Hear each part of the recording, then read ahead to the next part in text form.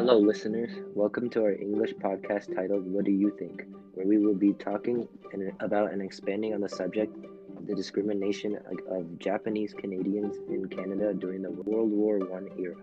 Before we get started, let us introduce ourselves. My name is Spring, and I'm a grade 10 IB student at Arundel Secondary School. And my name is Milena, and I'm also a grade 10 IB student at Arundel Secondary School.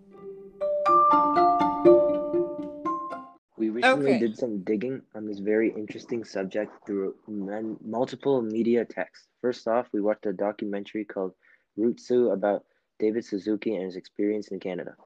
We also listened to a podcast called The Secret Life of Canada and read a short essay that helped us delve further into David Suzuki's life.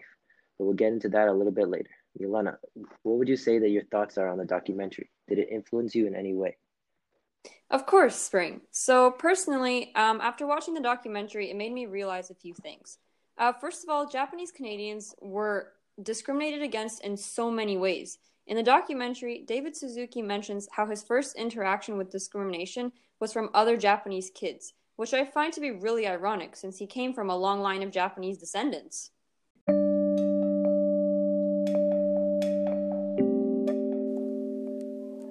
My first encounter and realization about discrimination came from the other Japanese kids. I couldn't speak Japanese.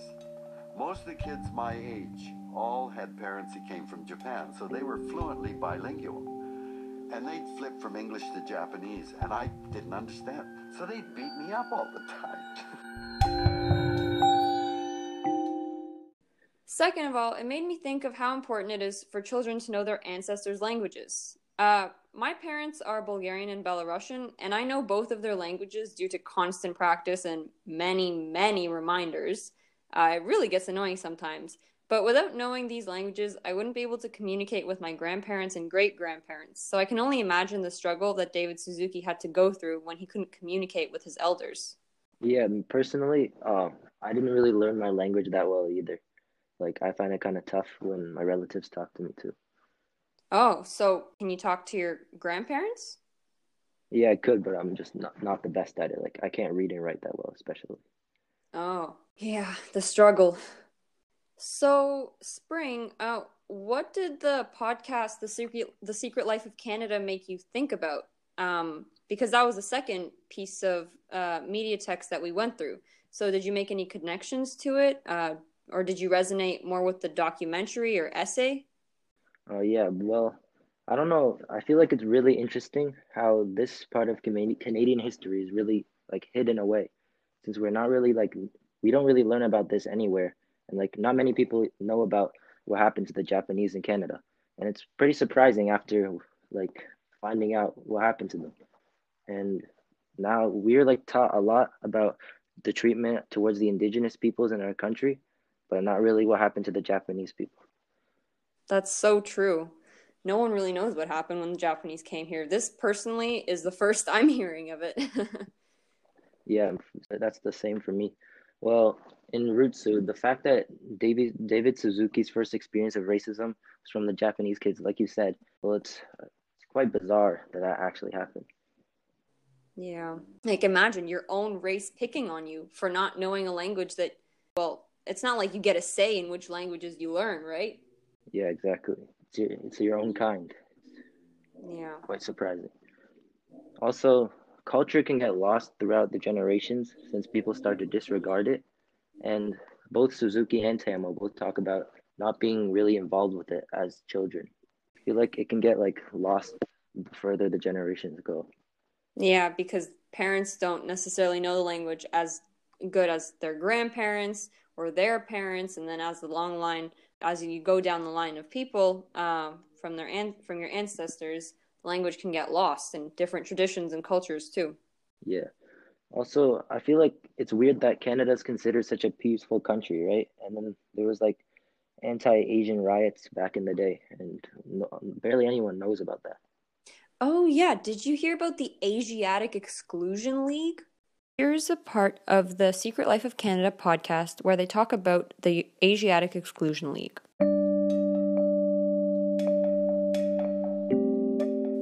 All of this encouraged an undercurrent of anti-Asian sentiment that led to the 1905's hit hate group, the Asiatic Exclusion League. I'm not making this up, that is actually what they were called.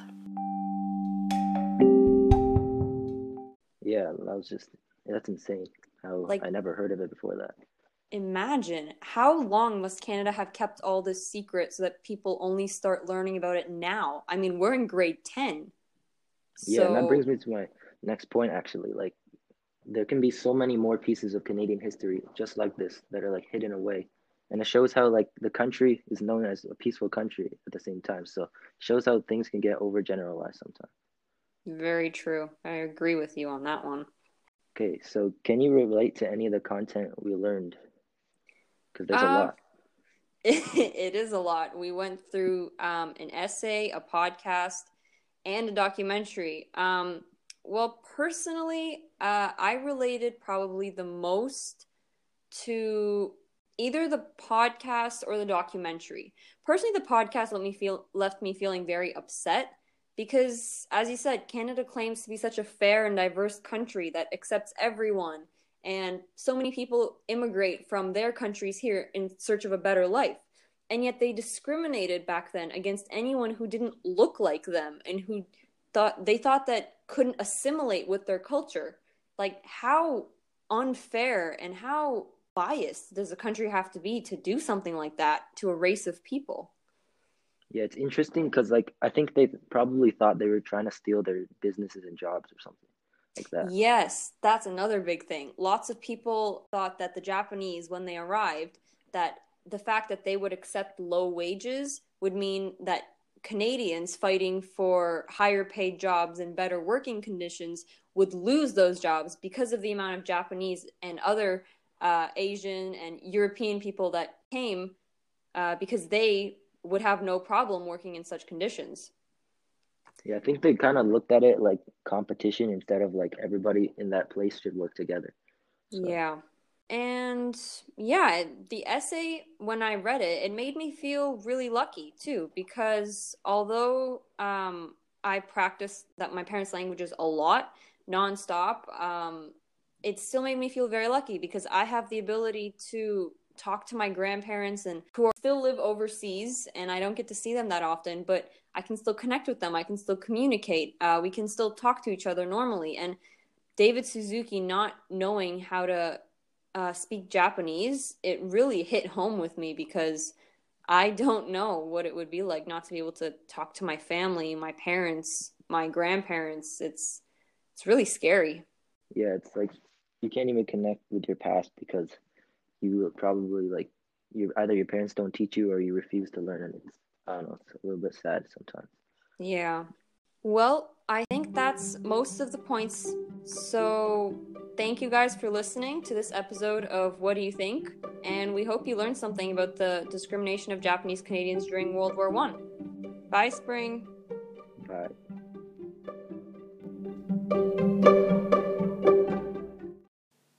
The sources used and mentioned in this podcast are the documentary Rutsu featuring Tamo Campos and David Suzuki, the David Suzuki essay Ancestors, the Genetic Source, and the episode Where is Japantown from the Secret Life of Canada podcast series.